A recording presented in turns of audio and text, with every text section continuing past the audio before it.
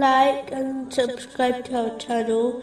Leave your questions and feedback in the comments section. Enjoy the video. Continuing from the last podcast, which was discussing chapter 33, verse 17. And they will not find for themselves besides Allah any protector or any helper.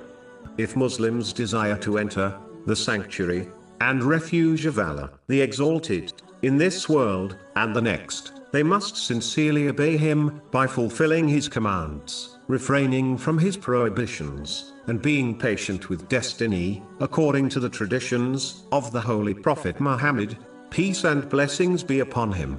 The same way a worldly king will not protect or honor the one who disobeys them, neither will Allah, the Exalted. Whoever fails in this duty will be a loser in both worlds, even if they obtain much worldly success, as this very success will eventually become a burden for them in both worlds. A Muslim must act on this divine attribute by safeguarding every trust they possess, such as their blessings, by using them according to the teachings of Islam.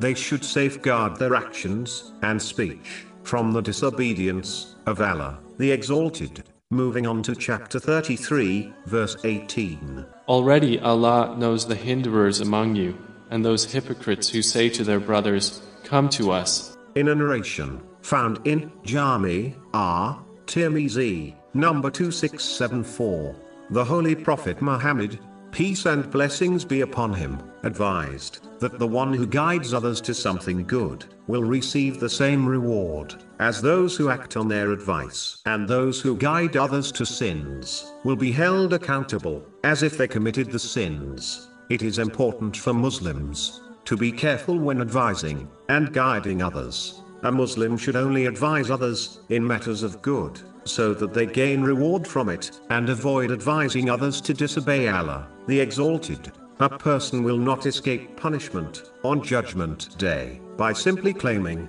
they are only invited others towards sins, even if they did not commit the sins themselves. Allah, the Exalted, will hold both the guide and the follower accountable for their actions. Muslims should therefore only advise others to do the things they would do themselves.